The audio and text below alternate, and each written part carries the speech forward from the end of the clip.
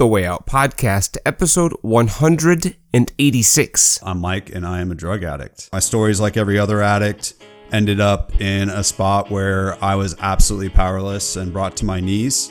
I found recovery. The thing I'm really excited about is today what I have found is that we as recovering people have a superpower that most business professionals do not have. And we usually talk about recovery as a way to neutralize the negative of addiction, but I'm talking about like it's the best thing about me.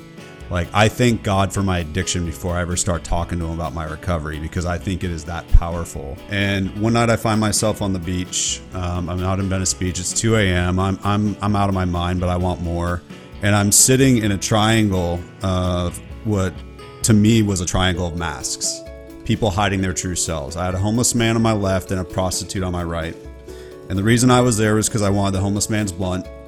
He wanted the prostitute, and she wanted me to be her last customer for the evening. All of us were completely lying about what we had to offer. And we were hiding our true selves. We were wearing a mask in order to get what we wanted. And so I wanted the man's blunt, the homeless man's blunt. He wanted, obviously, the prostitute. And she wanted my money. So I was pretending that I had money. He was pretending he had more drugs, and she was pretending that she wasn't attempting a business transaction. And this isn't unique to me, this moment, but I'm sure anybody out there can relate to hiding behind a mask to try to get what I want and need, and having my mask bump into everybody else's when I was out there in active addiction. I saw myself in the mirror and I was like, dude, I don't even know who you are. I went to the Betty Ford Center out in Rancho Mirage, California. It was very surreal going to rehab. And then I had a buddy, like a guy that was like my mentor, like when I showed up there. And within the first 5 hours of me being there, he escaped. He like left. Like we obviously weren't like, held captive, but I was like, okay, crap. I guess I don't even know if I'm supposed to stay here or what. But no, I went to inpatient. And then I got the message that nobody in inpatient rehab ever wants to get. And that was the doctors coming to me and saying, Mike, you're sicker than most of the addicts here, and you need more treatment after you leave here. And they gave me 2 brochures, one for my favorite place, Monterey, California, and the other for a place called Nunnally, Tennessee. And the brochure for Nunnally, Tennessee had like cowboys and horses on it. And I was like, F that, I'm not doing that. And I went back to my room and I realized I heard echoing, your best thinking got you here. Your best thinking got you here. And I was an atheist at the time, but the first time in my recovery that I chose God's will over mine was when I chose Nunnally, Tennessee. I chose the other place simply because my will was telling me to go to Monterey. And they sent me out to Nunnally, Tennessee, which is near Nashville, and that's why I live in Nashville now. And no, I do not own a cowboy hat or cowboy boots, but I do love it here, and the recovery here is awesome. Welcome, Way Out faithful and first-timers, to this week's installment of the Way Out Podcast. We appreciate your ears. Our mission is simple: to bring you powerful recovery stories and recovery power topics so you can jumpstart or re-energize your recovery from alcoholism and addiction. The Way Out Podcast does not speak on behalf of, nor are we affiliated with any 12-step organization. The Way Out Podcast partners with All Recovery Rings and allrecoveryrings.com, where you'll find stunning recovery rings made from your very own recovery coin. That's allrecoveryrings.com. The Way Out Podcast is a proud supporter of Transitions Daily. Would you like to join a free, anonymous, online group that offers a daily topic email with popular recovery resources accompanied by a secret Facebook group for discussion? Go to dailyaaemails.com for more information about Transitions Daily. Don't forget to share dailyaaemails.com with friends, in meetings, and with sponsees in recovery. Make sure to check us out on the web at www.wayoutcast.com. There you can subscribe to ensure you get the latest episodes first on iTunes, iHeartRadio, Spotify, or your favorite podcast platform. You can also follow us on Twitter, Facebook, and Instagram. Help us recover out loud by giving us a 5-star rating and review on your favorite podcast app. Your voice matters, so share your thoughts on recovery with us by calling us at 218-382 1960 or leaving a message with us on the Anchor app, available for Android and Apple. Every week we'll be asking for your thoughts on next week's topic. Someone, somewhere needs to hear your share. Finally, a word of caution. This podcast may contain strong language and mature content. Listener discretion is advised. The Way Out podcast is on right now. I'm Charlie, and this week we've got an interview that will push the limits on your conventional understanding of what it means when we hear the 12-step vernacular around practicing the principles of recovery in all our affairs. Entrepreneur, writer, and public speaker Michael Brody-Waite contends far too many of us in recovery are likely and unwittingly compartmentalizing the tremendous power embodied in the 12 steps exclusively to our addictions, all the while shielding the other parts of our lives that could be similarly transformed if we only applied the very same principles of recovery to other parts of our lives, namely our work lives.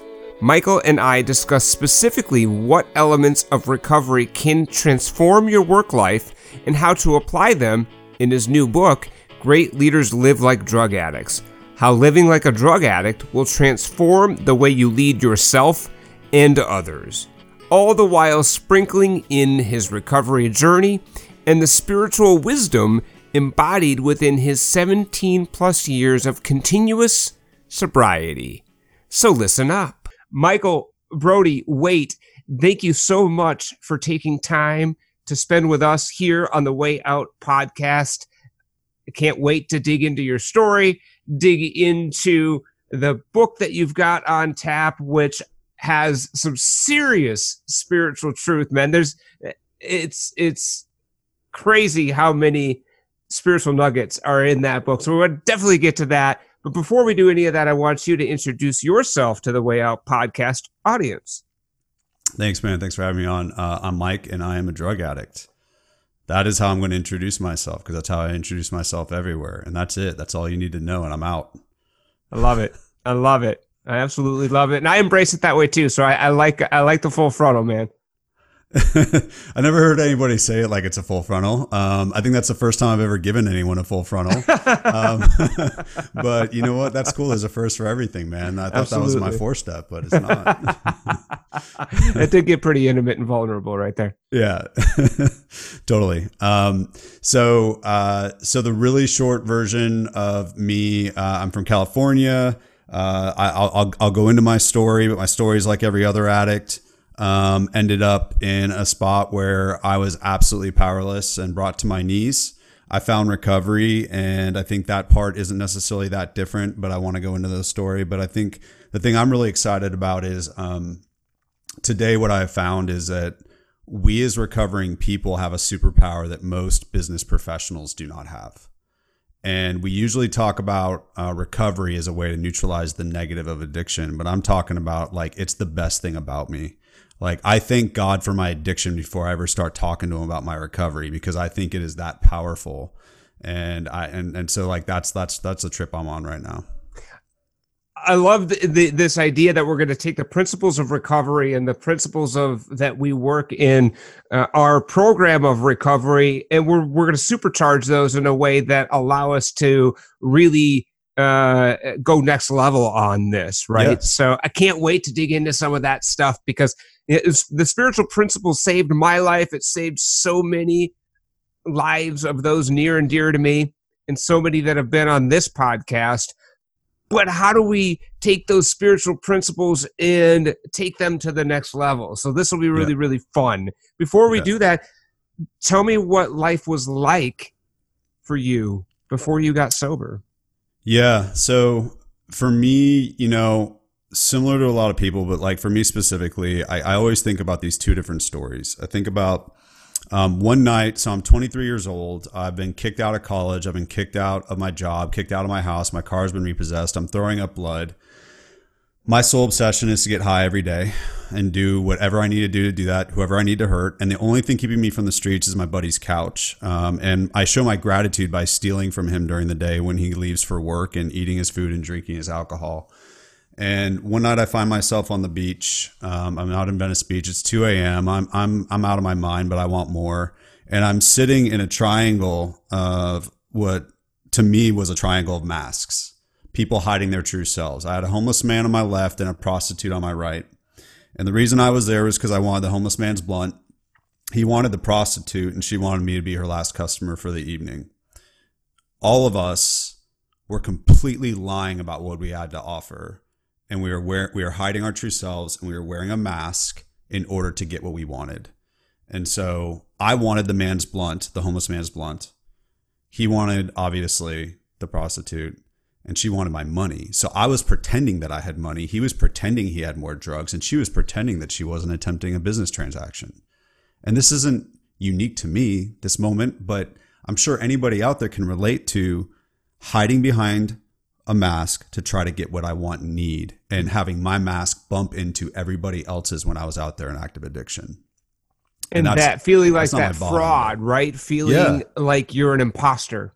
Yeah, the hustle, man. Like, so one of the things I say is the difference between addicts and leaders is both of them hide behind a mask to get what they want. It's just being a leader pays better. Like, that's the difference. So, I wanted the high. A leader, a professional, a business person wants the success, the money, the power, the whatever. But I was going to hide my true self to get what I needed. And, when I think about my bottom, I woke up one day and it was the strangest thing. It was like the first time I'd seen myself in the mirror in years. Like, I'd seen myself in the mirror. It was the first time I really saw who I was, and I didn't know who I was. How old were you when you started using, when you started drinking? When I started using, probably like 17. Okay. 17. So for 6 years, it was the center point of my life. And did it go from 0 to 100 for you pretty quick, or was it a gradual process? What was that like? It's interesting. It was gradual at the beginning. Mm-hmm. I started using in high school, but it was just, whenever I could and all that kind of stuff. College, my first year, I ended up like not showing up to any of my classes because I would just get plastered. And then at some point in my experience in college, I decided the way I was going to not become an alcoholic like my father was I was just going to smoke a ton of weed. And so I tried to do that. And then when that didn't work, I wanted more alcohol. And then when those didn't work, I wanted painkillers and I wanted, just all the stuff. And eventually I just got booted out of college because literally from the minute I woke up to the minute I passed out at night, every single day, that's what I was doing.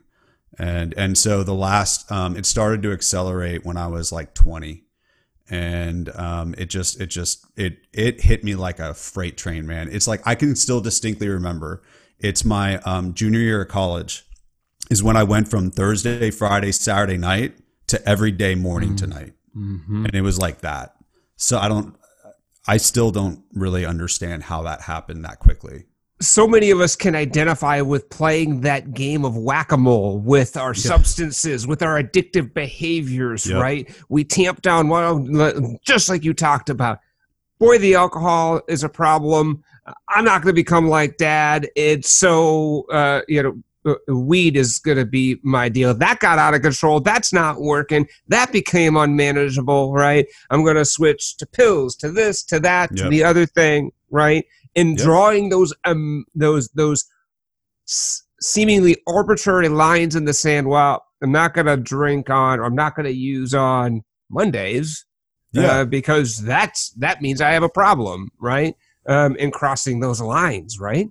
The first time I got sober or clean is when I signed up for Netflix.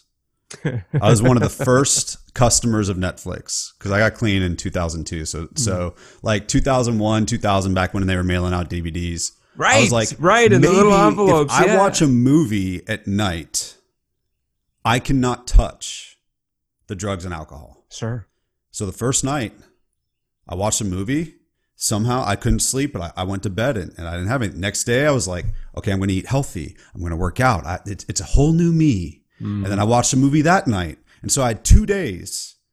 But on the third night, I was sitting there watching the movie. I'm like, what would be really great while I'm watching this movie? Is to get toasted. And so, that was my first attempt, trying to get clean on my own. Netflix was my sponsor, I guess. Right. In my meetings. Man, there's a passage like that in the Big Book of Alcoholics Anonymous. Very, you don't go great with this sandwich, and this milk. Whiskey, right? So that's the 2000s version of yes, yeah. So Netflix did not help me stop using, but yeah, I mean, doing whatever, creating those arbitrary lines, crossing those lines, and then just eventually being somebody that has no boundaries, right? Mm-hmm. And it's just the all-consuming need to do whatever I need to do to get what I want and what I need. And I remember when I woke up. That time when I saw myself in the mirror and I was like, dude, I don't even know who you are. I'd put on 40 pounds. I was always a really bright, energetic, happy guy. And I was so depressed. I was, my clothes didn't fit. I didn't have a belt. So like I had to use a piece of rope to carry my pants. And I wasn't who I thought I was anymore. And it was like the first time I'd seen myself in years. And that day I was like, I'm going to use tonight in a way that hopefully makes me OD or die. But right before I pass out, I will hopefully have been high enough. And I did it. And I didn't pass out and I didn't OD. And I felt high enough for 5 minutes. And then I wanted more. And I don't know that I have ever felt that dejected in my life. I threw everything that I had at being high enough. And 5 minutes later, I wanted more. And I just started crying. I was like, I can't even do this, man. I can't even maintain my high. Like, it's impossible. And that's when I became open to either killing myself or finding a way to stop using. One of the two. You reach that point that so many of us, God willing, reach, where we realize in the innermost depths of our soul that I can't continue to drink, use, engage in this addictive cycle anymore, but I can't be sober either, right? Yep. And we're in that seemingly impossible place where sobriety doesn't seem possible because we've tried it 1,000 times before and it feels like shit. But we can't continue to use because it gets us into a place where we want to die, right? Yeah. What did you do? Well, I mean, it wasn't like an overnight thing, right? Shortly after that, I had an appointment with my doctor for a checkup. And I remember him in his office going over the paperwork. And he said, hey, do you drink? And I was like, oh, I just drink a little bit here and there. And he's like, well, I'm looking at you, and the only thing higher than you are your liver enzymes. And he's like, do you smoke cigarettes? And I was like, no, I don't smoke cigarettes. He's like, well, what's that yellow stain on your finger? That's a nicotine stain. Because I was smoking 2 packs a day. And he was like, if you continue at this rate, you won't see your 30th birthday. And that honestly didn't do anything for me in terms of making me want to use. It was when I ran out of options. I mean, I think that's so true for so many of us. Like it was when I was staying at my buddy's house, like the longest unwelcome overnight guest for like 3 months, crashing on his floor, stealing from him during the day. And my dad would meet me for breakfast, which for me was like 4 p.m. But he would meet me for breakfast. He would take me to Denny's like every 2 or 3 weeks. And he would say it's just because he wanted to buy me a meal. But I knew it's because he wanted to know that his son was still alive. Yeah. And every time he would meet me, he would offer to send me to rehab. And I'd be like, nope. And I finally came back to the apartment that I was crashing in. And I told my buddy, who, by the way, was my hookup for my drugs, about what my dad had offered yet again. And he said, you know what? You should go. And you have a problem when your drug hookup is telling you that you need to go to rehab. And the truth is that he didn't think I had a problem necessarily. Like, he wasn't thinking through a lens of I want you to be happy. He just wanted me out of his house. That's right. Right. And so I could read the writing on the wall. Now that man is still in my life, actually, because he's gone through a lot of growth, and he was a brother, and that's why he tolerated me, because he knew I was screwed if he didn't. But he encouraged me to go. And so he convinced me that I needed a vacation. My whole effing life was a vacation. But for those of us that have done it, it's not actually a vacation, but to the people outside, it looks like a vacation. Yeah, exactly. And I was like, well, I won't have to worry about shelter, and I won't have to worry about 3 meals a day. So I'll go and I'll check it out. And my dad, being a recovering alcoholic himself, I still remember, I don't share this a lot in podcasts, but for this one, everybody will understand this. My dad's a recovering alcoholic, and I remember him buying me alcohol and bringing it to me to make sure I didn't end up in DTs the day before rehab. And I just remember thinking, I was never allowed to have alcohol in the house when I was growing up, right? And they never had it. Like, there were all these rules drawn around it. And for this man to go buy it, bring it to me, like, that was his desperation to keep his son alive. So anyhow, and that's love, right? That's an expression of love, knowing that will allow you to stave off those DTs until you can get into a place where they can take care of it medically. Yeah. But I hate that I put him in that position, because my dad didn't do it through recovery. He's a white knuckler, and so he's been a dry drunk for a long period in his life. So he didn't have the tools to necessarily deal with going and buying it. So like, I look back and I regret having him be in that position for me. But he did that because he didn't want me to die.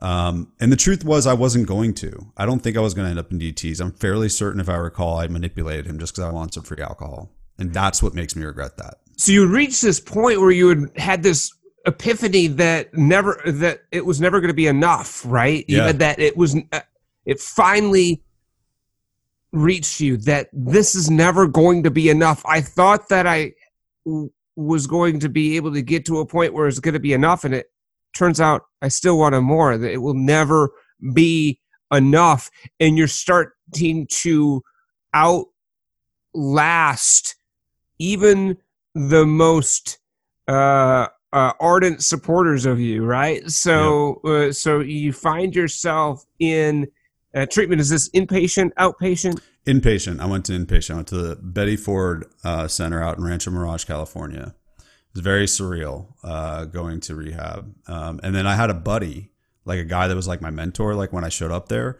And within the first 5 hours of me being there, he escaped. He left. Like, we obviously weren't held captive, but I was like, okay, crap. I guess I don't even know if I'm supposed to stay here or what. But no, I went to inpatient. And then I got the message that nobody in inpatient rehab ever wants to get. And that was the doctors coming to me and saying, Mike, you're sicker than most of the addicts here, and you need more treatment after you leave here. Right. So how old were you at this point? I was 23. I turned 24 in treatment. And they quickly discovered that you're going to need some additional help. Yes. And, I was trying to explain to someone the other day, they're like, wow, it must be really humiliating to open up when you're in treatment. I'm like, actually, no, we are all at the bottom, man. Right. You're collecting 28 people or whatever that have all said we are absolutely at the very bottom. When we share, man, it's normalizing. It's like, totally. It's the opposite. But no, they were like, you think too much. And I remember someone told me that you can't be too stupid to recover, but you can be too smart. And I was trying to outthink the disease, and they were like, you really need to be able to get into your body and get out of your head and follow directions. And so they sent me to a place. They actually gave me 2 brochures. I was a Californian. I was voted like least likely to leave California. And they gave me 2 brochures, one for my favorite place, Monterey, California, and the other for a place called Nunnally, Tennessee. And the brochure for Nunnally, Tennessee had like cowboys and horses on it. And I was like, F that, I'm not doing that. And I went back to my room and I realized I heard echoing, your best thinking got you here. Your best thinking got you here. And I was an atheist at the time, but the first time in my recovery that I chose God's will over mine was when I chose Nunnally, Tennessee. I chose the other place simply because my will was telling me to go to Monterey. And they sent me out to Nunnally, Tennessee, which is near Nashville. And that's why I live in Nashville now. And no, I do not own a cowboy hat or cowboy boots, but I do love it here. And the recovery here is awesome. And Nashville's a great city. It is. It was my My roommate in treatment told me, he said, I would put 2,000 miles between me and everybody that I know if I were you. Because when I told him about my family and my friends and all that stuff. And so when they gave me those brochures, I'm like, well, there's the 2,000 mile radius. I'm going to go ahead and take that. And then when I got out of treatment, I went to a halfway house and I realized there was tremendous recovery here in Nashville. And I even tried to leave Nashville once in my 17 years clean.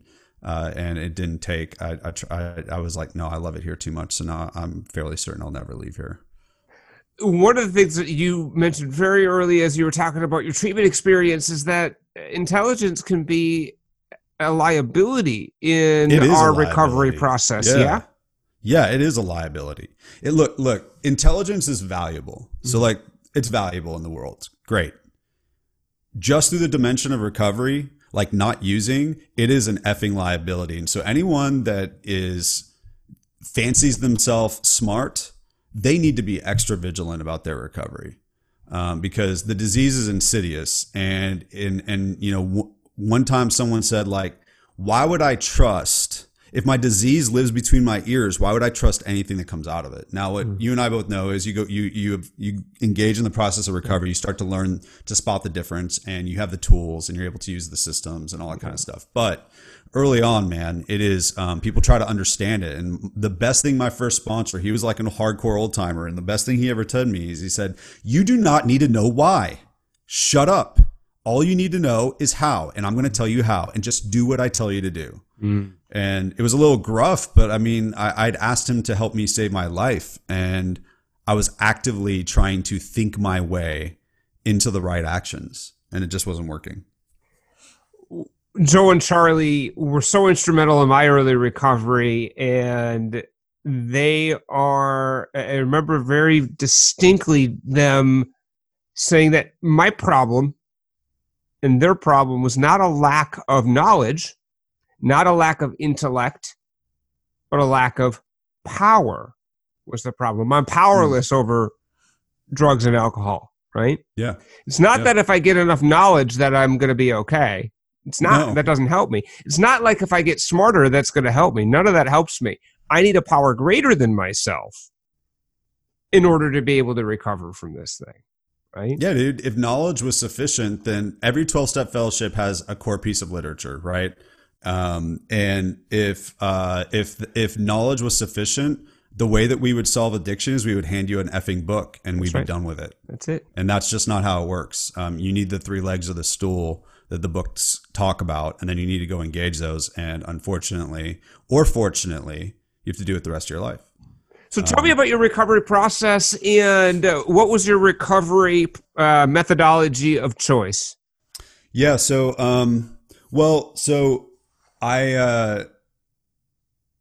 I was taught not to identify the specific fellowships, but I'm a member of a 12-step fellowship that is not AA.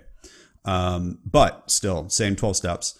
And I engaged the traditional 12-step structure. I got a sponsor, went to meetings, worked the steps, still do it today, do service, like the whole deal. I have not graduated. My wife, when I met her, I had 12 years clean, and she's like, you still go? What's wrong with you? I was like, what's wrong with me is I want to keep what I fucking have, man. Like, that's what's wrong with me. Totally. Or like, I'd have employees at the company that companies I built, and I'd be like, I'm just a drug addict. And they'd be like, oh, Mike, don't say that. No, you're not. And be like, yes, I am. I would totally annihilate everything that anyone here is holding, if not for recovery. So like, people they get it twisted. They give stigma to saying I'm an addict or I'm an alcoholic. The stigma needs to go to I'm an active addict or alcoholic. But recovery is a superpower that most people, when they really start to understand its power in our lives, wish they had. So my process was I did the 90 meetings in 90 days. I got a home group. I did service. I did all the traditional 12-step stuff.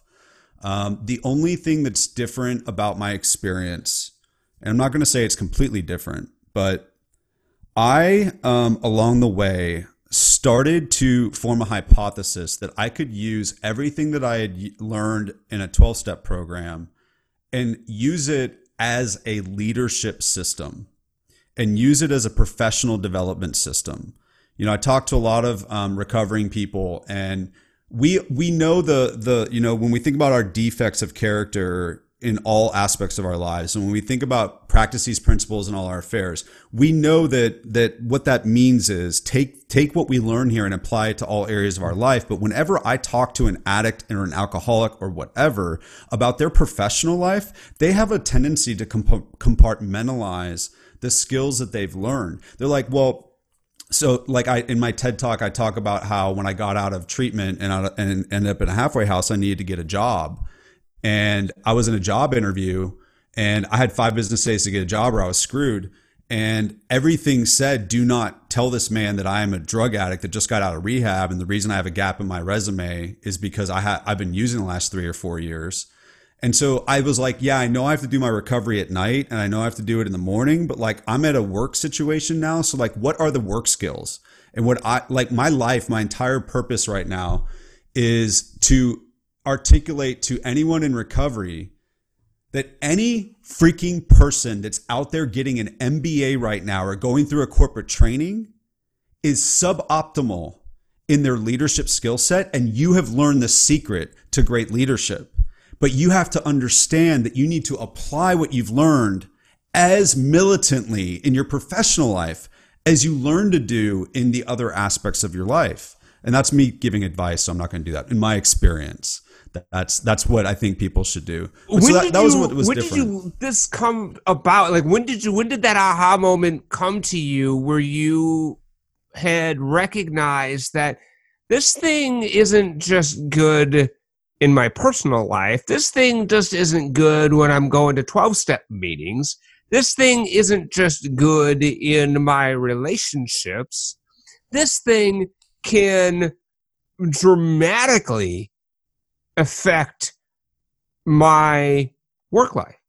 Okay, so it's because you're right. They do. By the way, you're right. They do compartmentalize. You're absolutely when I say they, I mean many people in recovery. Absolutely, 100%. Yes.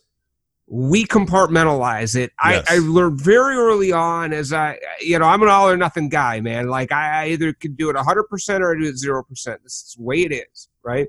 And I turned my job, the job that I was hanging on to by a thread, that I was looked at as a pariah. I was called toxic. I was literally had one foot out the door and somebody pushing me out of it, right? Before I got sober. And not 18 months later, right? And I hated my job. I hated everybody there. They were all assholes, right? And working the steps and really embracing the principles of recovery, a complete 180 in terms of how I felt about my work, the people that were there, and none of that changed, right? Yep. And how successful I was in my career and now at a director level. Yeah. Right? Yeah. And the only thing that changed was me. Yeah.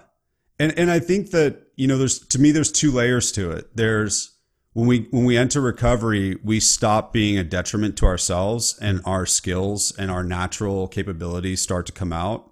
But to me, one of the challenges is when we enter 12-step recovery, we learn to take a mask off by putting a mask on. We become anonymous and then we share everything within the anonymous world. And what that teaches us is that we're supposed to practice these principles in that world. Mm-hmm. But sharing your recovery openly in a professional world, that's going to hold you back in some ways. And we're not explicitly taught that. It's just that I think that's an evolutionary thing. So this is what I found. My first sponsor encouraged me to share my identity as a recovering addict. He said, what's true in God's world anywhere is true everywhere. And that's why I was honest in that job interview and I got that job. But there were 3 different experiences that helped me really understand just how much most people in recovery are underutilizing their skills professionally. So the first one was I entered a Fortune 50 company in corporate America and I had an 8-year career. I was a complete outsider because I was taught to do what I call live mask free. That's what recovery taught me, not wear a mask. And what I've learned is there are 4 masks holding back every individual, team, and organization in this world. 4 masks. People say yes to things that they could say no to. They hide a weakness. They avoid difficult conversations and they hold back their unique perspective. Well, as an addict, I was saying yes to drugs when I shouldn't. And saying no saved my life. I was hiding my addiction, which was my weakness. And when I shared it, it transformed my life. And I was avoiding every difficult conversation that could come to an intervention or anything like that. And I learned how to have difficult conversations. And then what makes me special, whatever the unique talents, everybody's got a unique talent or beautiful perspective in this world, that was completely being covered up by my addiction. And when I entered recovery, I let that out. But for some reason, all the people around me thought, yeah, say no. Don't hide your weakness. Have all the difficult conversations. Represent your unique perspective, but not if the customer's in front of you or your boss is there. Right. And practice these principles in all our affairs. So what I realized was the reason there are so many 12-step fellowships is we need identification. So everybody could have just stayed clean or sober or whatever using AA, but it was helpful once we had enough drug addicts in AA to have a fellowship designated for drugs. And anybody, it's all the same to me. Like, it's all good, but identification can be helpful. So what I realized is nobody had ever said, here's how to use what you've learned in 12-step recovery specifically in your professional life, not generally. And so when I went into this Fortune 50 world, I would say no, I would share my weakness, I would have difficult conversations, and I represent my unique perspective. And the truth is that I felt completely effing alone. I was different than everybody else because everybody else around me was hiding their true self because that's what the leaders before them did. But I couldn't afford to do that. I was a recovering addict and I was taught to practice these principles in all my affairs. So by saying no, I saved a ton of time. By sharing my weaknesses, I grew like a mofo. By having difficult conversations, I actually had more effective relationships. And my unique perspective, even if the boss's boss was in the room, I wasn't scared to ask the question, allowed me to go from having mentors to managing those mentors. You know, I went from a rep in a kiosk and a temporary rep at a kiosk in a mall for this Fortune 50 company to, in 8 years, being a corporate manager with 19 direct reports and a $250 million P&L with no college degree as a homeless drug addict when I started. And the only reason I could explain that for my success was the fact that I was actually using my 12-step skills as a weapon, as a professional weapon to be more successful and differentiate myself. And so I left there and I founded a company. And I said, what if I built an entire company on these principles? What if so the way that it might be helpful for the listener. So what I've done is I've looked back at my entire career and I've codified what it means when you apply the 12 steps to a professional life. And what does it look like specifically? And to me, it's practice rigorous authenticity. It's surrender the outcome and it's do uncomfortable work. And there is no leader in the world that is being trained how to do those three things. They're taught to be authentic. Yes. We're authentic no matter what. Right. Rigorous is no matter the stakes.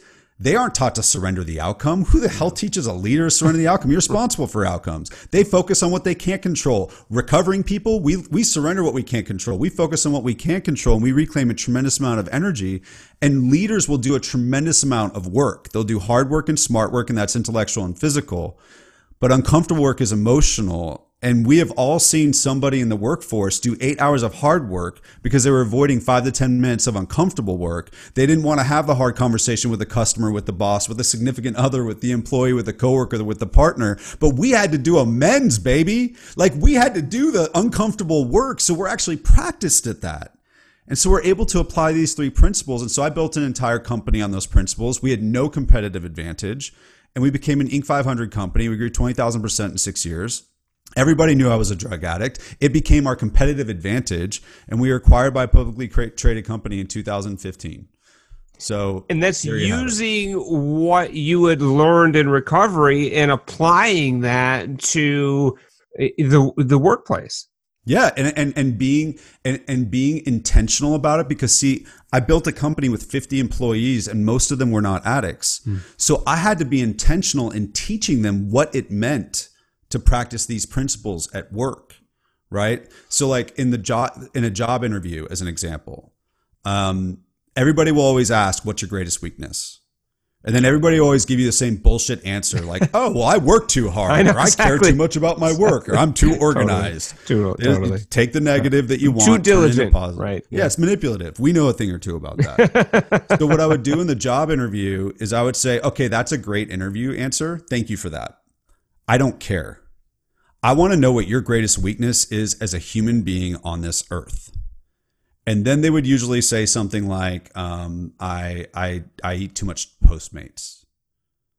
And I'd be like, all right, let me show you what I'm looking for. I work really hard and I make sacrifices. And when I experience success, I don't know how to enjoy it. And I'm not saying like, oh, it's great I have success. I'm saying it actually demotivates the people around me. It drags them down. And it takes the wind out of their sails. And it's not helpful for the people in my life at all. It hurts them. And I can't spin that as a positive. That's my weakness right now that I am working on. What is yours? And if they couldn't rip the mask off and give me their greatest weakness as a human being and get vulnerable, right? And get vulnerable like I had to with a sponsor, like we do in meetings with full of strangers. It did not matter how talented they were, what their resume was, how scarce talent was for the role. I would not hire them. One of the things that I've embodied as a recovery principle in my own workplace, which I found extremely helpful, and I want to get your view on this, is I really do embody this servant attitude toward my team. Meaning, I work really hard at trying to make them as successful as possible and enabling their success. And I view myself as I work for them. Yep. I'm their boss. I'm responsible for that entire team. But I don't view it that way. I view it in a way that I am enabling your success. I work for you. I am working as serving you. And if I'm able to help you be successful, we all win. And by virtue, by default, I'm successful. So I don't concentrate on my own success. I don't concentrate on my own power and prestige. I concentrate on building them up. Yep. Right? Yeah. You know, the only thing I would add to that, so I think recovery teaches you how to be a servant leader. And so that's what you're talking about. The one caveat to that, there's a lot of people that will say like, eaters, like Simon Sinek says, like leaders eat last, that kind of stuff. To me, I think that we are far too focused on leading others. And I don't think that we lead ourselves enough. And to me, the greatest leader in the world is a sponsor. Because what a sponsor does is they say, actually, I'm not taking responsibility for your side of the street at all. And I'm not going to sit here and tell you that I have all the answers. What I'm going to do is I'm going to use this process to lead myself, and then I'm going to openly, vulnerably, and transparently share my wins and losses with you equally. Most leaders only want to share, the challenges that they've overcome. Right. Like they'll say, hey, you know what? Yeah, I struggled a long time ago with something, but now I'm good. But tell me what you're struggling with right now. Like, no, a great leader says, I'm in the middle of this shit right now. I have no idea how this story ends, but walk with me and see what I do. And that's what a sponsor does, because they lead themselves. And in doing that, they show other people how to lead themselves. They invite you into the process. Yes, because most leaders think they have to go figure it out behind closed doors. They have to have the answer before they show you that they're weak, vulnerable, and imperfect, or else you'll stop following them. But what people really want is, how the fuck do I lead myself in this crazy world? Right. How do I do that? And when someone invites you into the process, when it is vulnerable and scary, where they don't have the answer, it is so sweet when they find the answer and you're there along for the ride. Or they don't and they experience complete and total failure, and then you get to see how they manage through that. Right. But they show you how they lead themselves, and so many leaders think that they have to hide, and that was true. Command and control leadership was a thing. It was really popular. It was great, and it's fucking extinct. The other piece about that sponsor-sponsee relationship that I think is an interesting dynamic from a leader to a team is this idea that I can show you what works for me.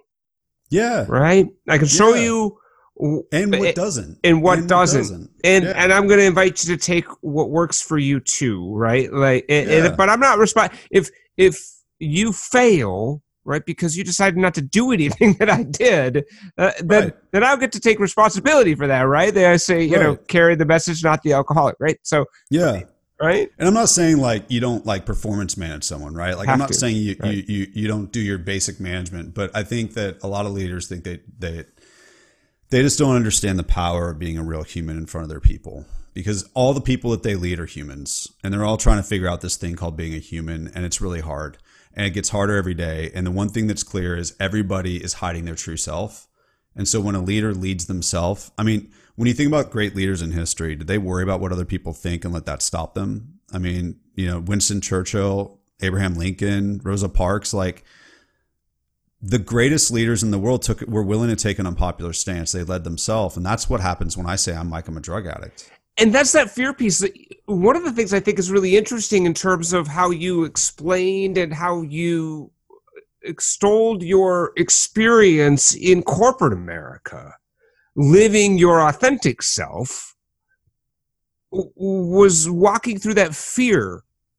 Right. And we have a very intimate experience with fear as recovering alcoholics and or drug addicts in that inventory process. And we engage a higher power. And if we're really serious about that, right, and we make an earnest effort at engaging that higher power, and we walk through that inventory process, we realize it's all fear. It's all fear. So then we have a completely different relationship with fear than most people do. We've experienced surrendering the outcome and doing the uncomfortable work. That's right. And we've been able to understand that we can walk through fear. Yeah. And we know what it feels like then to walk through fear, through character defects, right? Well, if I surrender that character defect, what will happen? What will be left? What will I be? That's fear. If I surrender this character defect, well, then I won't get that stuff that I want or need or think I can't live without. And we surrender that, right? We surrender all of that. We walk through that fear and we have a very intimate relationship with fear. So your corporate America experience around being you when everybody else was being somebody else is all about fear, is it not? Yeah. I mean, so here's the thing that a recovering addict knows that most people don't. 99% of the worst things that ever happened to me happened only in my head. Mm. That's what we know. Mm. And we have practiced testing that hypothesis over and over and over again. And so when you think about being in the workplace, I've created what I call a mask assessment. So it'll tell you what of those 4 masks that I mentioned before are holding you back. Saying yes when you could say no, hiding weakness, avoiding difficult conversations, holding back your unique perspective. And I've worked with companies like Google, Dell, startups, nonprofits, and I've assessed 1,000 leaders, CEOs down to front level employees to freelancers, and they waste approximately 500 hours a year managing optics. 500 hours a year. That's almost an entire quarter, or like 12 or 13 weeks of productivity. 90% of leaders report wearing a mask at work and hiding their true self. And so every recovering addict right now listening to this, you know how to practice rigorous authenticity, surrender the outcome, and do uncomfortable work, because if you don't, you will die. You also have a place where you can go practice. It just costs you an hour and some bad coffee. That's it.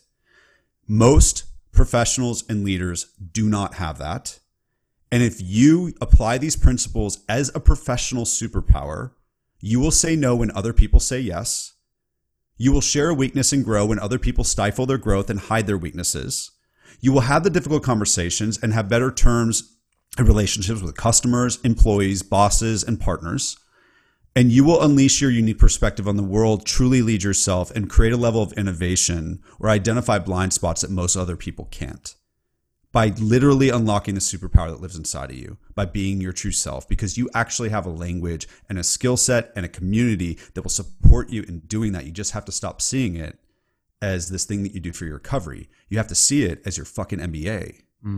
And all the while, the amount of energy, time, and resources that you spent wearing that mask and trying to be somebody or a different version of yourself that you think people expect, need, and are looking for, you don't have to do that. And you could apply that to being as impactful as possible in your work. Yeah. I mean, it's going to be uncomfortable, but that's what they told me about recovery. And it's worked for 17 years. I mean, so like there's a price to be paid. People that go through the door first get their nose bloodied. So when I was open about being an addict and I practiced being my true self at work, did some people try to take advantage of it? Sure. Some kid started a rumor that I'd relapsed. That's why I was beating him in the rankings and all that kind of stuff. And it took me 2 weeks to realize that nobody noticed and cared what he said. Right. I spent 2 weeks planning, for my next job or whatever. And I realized that nobody was taking him seriously. When I told my customers when I was running this Inc. 500 company that I'm a recovering addict, I thought that we wouldn't get them. And it found that the fact that I was willing to own what other people would think is the worst thing about me, which I think is the best thing about me, made them open up, and we experienced a level of connection that is really uncommon in a professional world. And so I'll tell you what, embracing that, and I embrace that across all aspects of my life. All of my clients know that I'm a recovering alcoholic and recovering addict.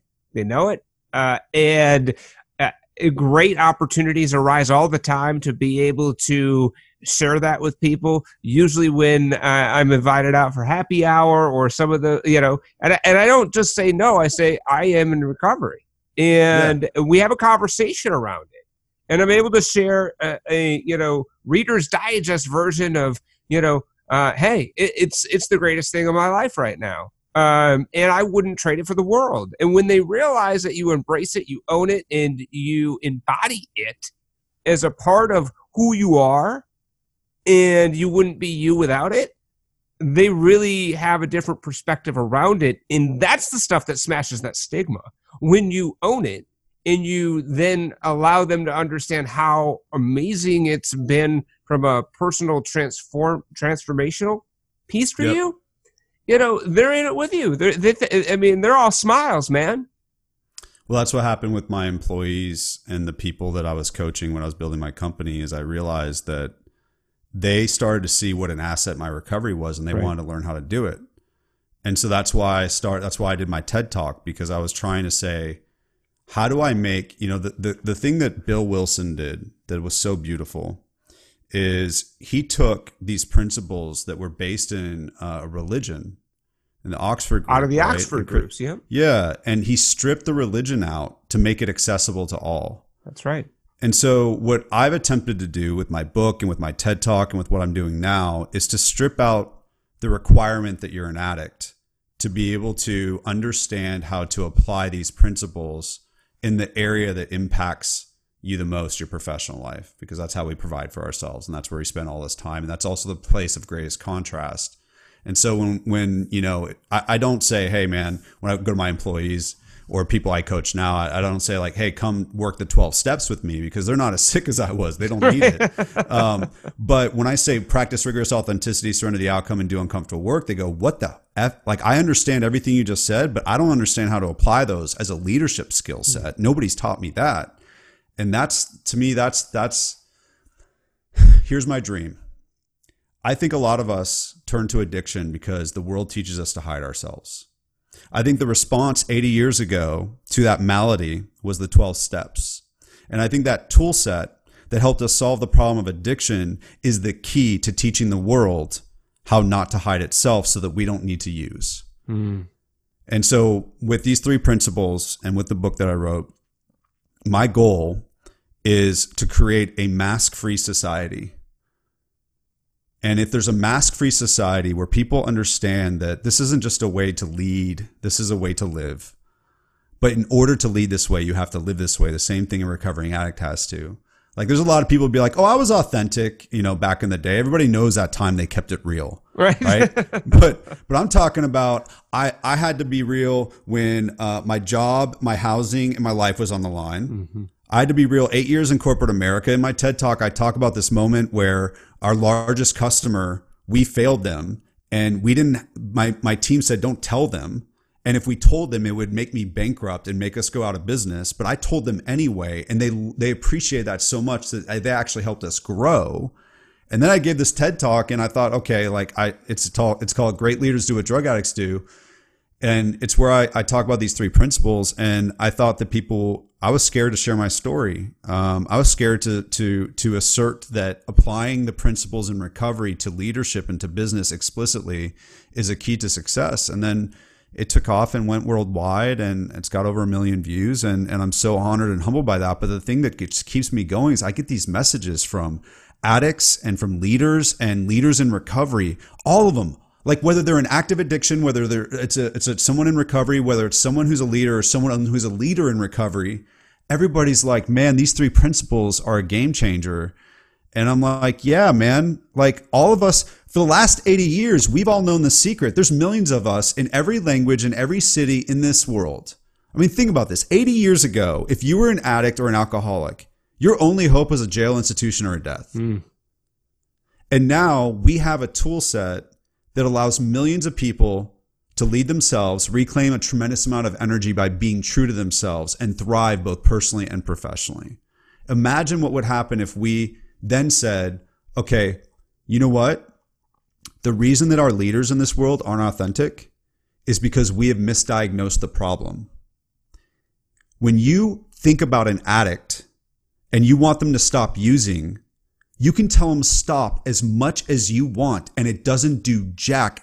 It doesn't change until you tell them what to start instead, right? And so we got a step-by-step system. And meanwhile, we've got all these leaders and all these thought leaders and inspirational TED Talk people talking about, oh, authenticity would be great, but still a politician never answers a question with, I don't know. It's a fantasy. And the reason is that there isn't a how do you do it? There isn't the equivalent of the 12 steps. So what if we could equip every leader with a specific system inspired by the 12 steps, in my experience leading, and give them the actual how to? Like in my book, it distills everything down as step-by-step process to 1 minute a day. Someone can do this in 1 minute. It's called the mask-free minute. And if you do this mask-free minute, 1 minute a day, you can start living and leading mask-free. And I got all these people that have done that. What if we, 80 years from now, had mask-free leaders all around the world the same way we have recovering addicts and alcoholics all around the world? Like that would create so much positive change that I can't even fathom it. And I'm pretty sure that won't happen in my lifetime, which is going to suck because I'm going to be dead when we eventually get there and I won't be able to enjoy it. But that doesn't, JFK said, even though if we don't complete our work in this lifetime, it's no reason not to start. That's exactly correct. One of the things that I've thought to myself so many times and shared with brothers and sisters in recovery is, boy, if the rest of the world worked the 12 steps, it'd be a much different world. It would be a much better world. But, I didn't work the 12 steps until I literally had no other choice.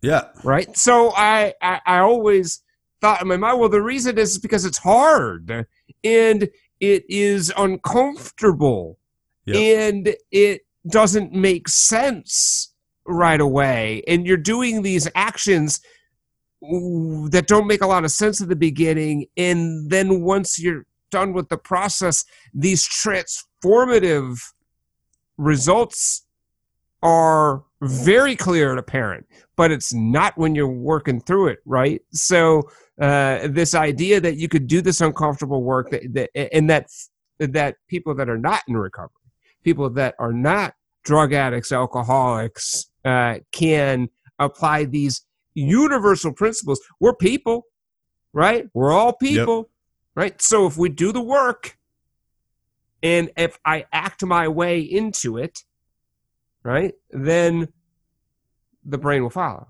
Yes. And I think the key here is the reason we don't have authentic leaders is because we have misdiagnosed the problem. We think they should just start being authentic. We haven't understood and acknowledged that they have an addiction to, and their drug of choice is the mask. And if they can acknowledge that they have an addiction, because to me, addiction, what I was taught was when you do the same thing over and over again, despite negative consequences. Yes. Well, that's well documented It's actually well documented that wearing a mask as a human, as a leader, is like not good for you, and it's not good for the people around you. So if we can look at it through the lens of addiction, suddenly the principles that you and I both know become the secret ingredient to every leader's unleashing their full potential in this world and having a better experience. But they have to be willing to do what you and I did. That's why my book starts with the first chapter is, "Hi, I'm Mike, I'm a drug addict," and the next chapter is, "You're blank and you're a mask addict." Mm-hmm. And then chapter 3 is the addict's advantage. And it's like why you want to be an addict, because then you get access to recovery. It's interesting. Back when Alcoholics Anonymous first started, they dealt with low bottom cases only because they thought that those were the only people that would have the true motivation to do this really hard work that needed this really uncomfortable work. Like nobody else would do it. Why would you? And so it was only super low bottom cases. And as the 12-step programs evolved, they quickly realized that people that still had a car, 2 cars in the driveway and right, could also recover, right? And this is next level, right? This is that next level. Like you don't have to abuse drugs and alcohol for 2 decades in order to realize that you have a problem, right? Admit that you have a problem, and then be willing to do whatever it takes in order to recover from that problem. And then once you've recovered from that problem, then apply these principles to all of your affairs, including work. Well, we say it's an inside job, right? So to me, one of the best things anyone ever told me, I'm sure you've heard this, but your bottom is when you stop digging. And the bottom is an internal bottom. And so they were chasing the most extreme cases. That makes sense because that's the easiest way to decipher that someone's, at this terrible place. But as we've made these principles and these programs more accessible and we've had more people using it, what you find is that, like, I've got a really good friend who never lost her job, never couldn't pay anything. Like everything was fine. On the outside, she was great. But on the inside, she had hit a bottom that was hurting her as much as the bottom that I hit was, and mine wasn't as low as some of the other people that I know that was even worse. And so we have to recognize that we can never truly see from the outside looking in what makes someone feel like they're hitting their bottom. And then that also helps us understand something that most professionals do not understand, that success is an inside job. Success is not about the title, the bank account, all this other stuff. I'm not saying I'm not a human and I don't care about those things. I do. I'm an addict. I want my stuff. But it's about inner success ultimately. And that's why you see CEOs that are billionaires taking themselves out. And that's why you can see a recovering addict or alcoholic walk into a meeting with almost nothing and be happier than they were. Like it's an inside job. And so these, they created these steps to solve a very specific like health problem. But I don't like, could anybody have foreseen that this would be the framework to thrive as a human on this earth? Like, I just don't know if anybody could have seen that, but it is the way. It is the way out, I might say. And right. So 2 things before we close, Mike. Number 1, the greatest piece of spiritual wisdom that you have learned in your 17 plus years of recovery. I would say that most of the people I know in recovery don't understand how important it is to practice it daily in 10th and 11th step. And for those of us in 12th step. And so it was when, it may not be like, just trust God, like some like saying like that. But like for me, it was, I can do all this work. And yes, 12 says practice these principles in all our affairs, but that's the result. All the work I do 1 through 9 is one-time transactional work. It can be one time again. I can do it again. But what allows me to keep all that change is 10 and 11. What allows me to keep all that work in my daily life is 10 and 11. And so for me, moving from an academic understanding of my spiritual condition to an experiential one required that I do a daily inventory, that I meditate, and that I pray. And I just want to point out that meditation and mindfulness are really hot right now, but I think the steps were first published in 39. Yes. And meditation was in that step. So we knew a thing or two about the importance of that a long time ago, but I don't know about you, but it took me 10 years in recovery before I did a daily inventory and a daily meditation. 5. Yeah. I mean, and so I know so many addicts that say, okay, I did that once, but the best piece of advice I got was actually execute 10 and 11 on a daily basis, and your spiritual condition will be significantly different. And that, when you look through all the steps, that's what's required for my defects to be removed. That's what's required for me to be able to connect with my higher power. I need to actually do 10 and 11 on a daily basis. The greatest book that you read, the book that made the biggest difference for you in your recovery was what? The Gifts of Imperfection by Brene Brown. So wait. For my recovery, like all kinds of recovery literature, 12-step literature, like all that kind of stuff. But we all know about that. But Brene Brown, in The Gifts of Imperfection, says that she went to meetings for a period of time and she wishes that there was a 12-step fellowship for everybody else that isn't as sick. Mm. And that is what I'm trying to create. A version of that. But what she did was she gave me permission. I was sitting there as a CEO of this Inc. 500 startup, and I kept telling my mentors how I wanted to operate as a leader, that I wanted to go to my team every week and declare my weaknesses. And they're like, you do not do that. That is naive and stupid and foolish. And so I felt really like a kid wearing a suit. I felt unqualified to be the CEO of a company. I felt less than. And I read The Gifts of Imperfection by Brene Brown, and she talks about authenticity and vulnerability. And then she had followed that up with a book called Daring Greatly.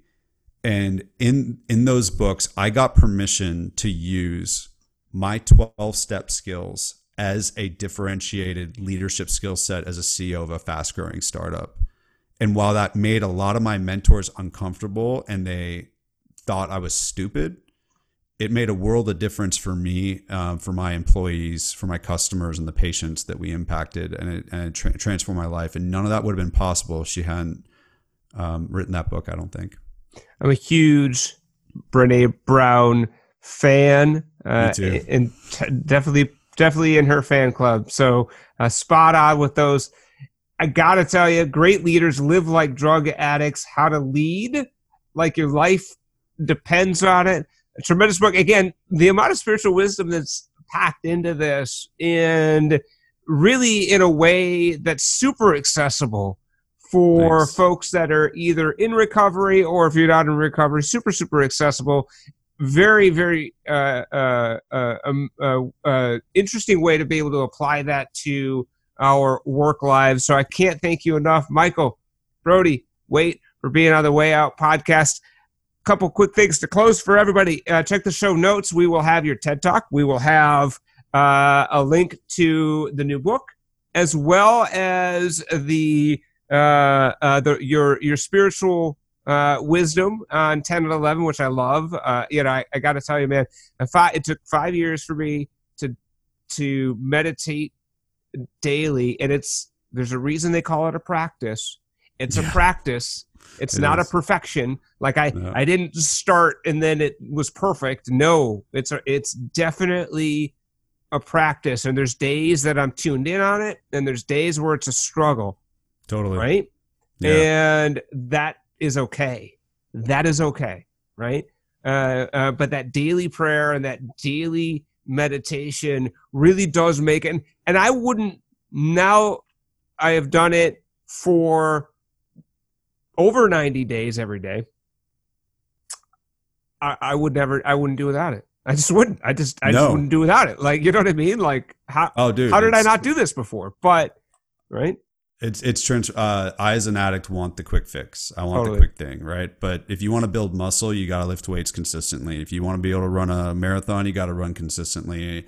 And, the movies give you the music that makes it a 2-minute thing where you see the person get buff and get like really great. But it actually takes like a year, right? Totally. That muscle that you develop by meditating every day and praying it's a muscle that just you build bit by bit by bit. But at some point, for me at least, and I really resonate with what you're saying, I realized, wow, I'm acting differently. Like I have more impulse control when it comes to food. I don't respond as quickly when I'm upset. I'm able to be a little bit more comfortable when I'm trapped in a moment where I have to wait and I'm bored. Like suddenly I start noticing these differences, right? And it didn't happen all at once and it didn't happen in one moment, but eventually it was like, holy crap, just like us with 12-step recovery in general, it's like, holy crap, my entire life has changed. Definitely, it's a discipline. There's this discipline I'm embodying, that's allowing me then to apply that discipline muscle in other areas of my life. Yeah, totally.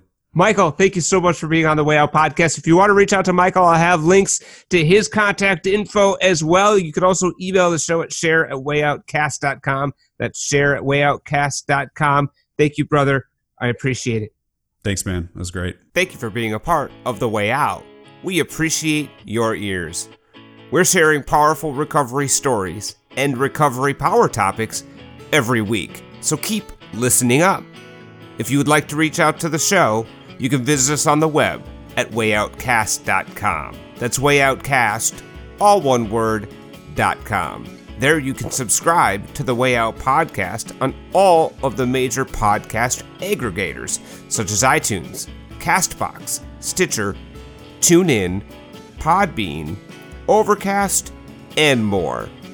Or simply drop your hosts a friendly email at share@wayoutcast.com.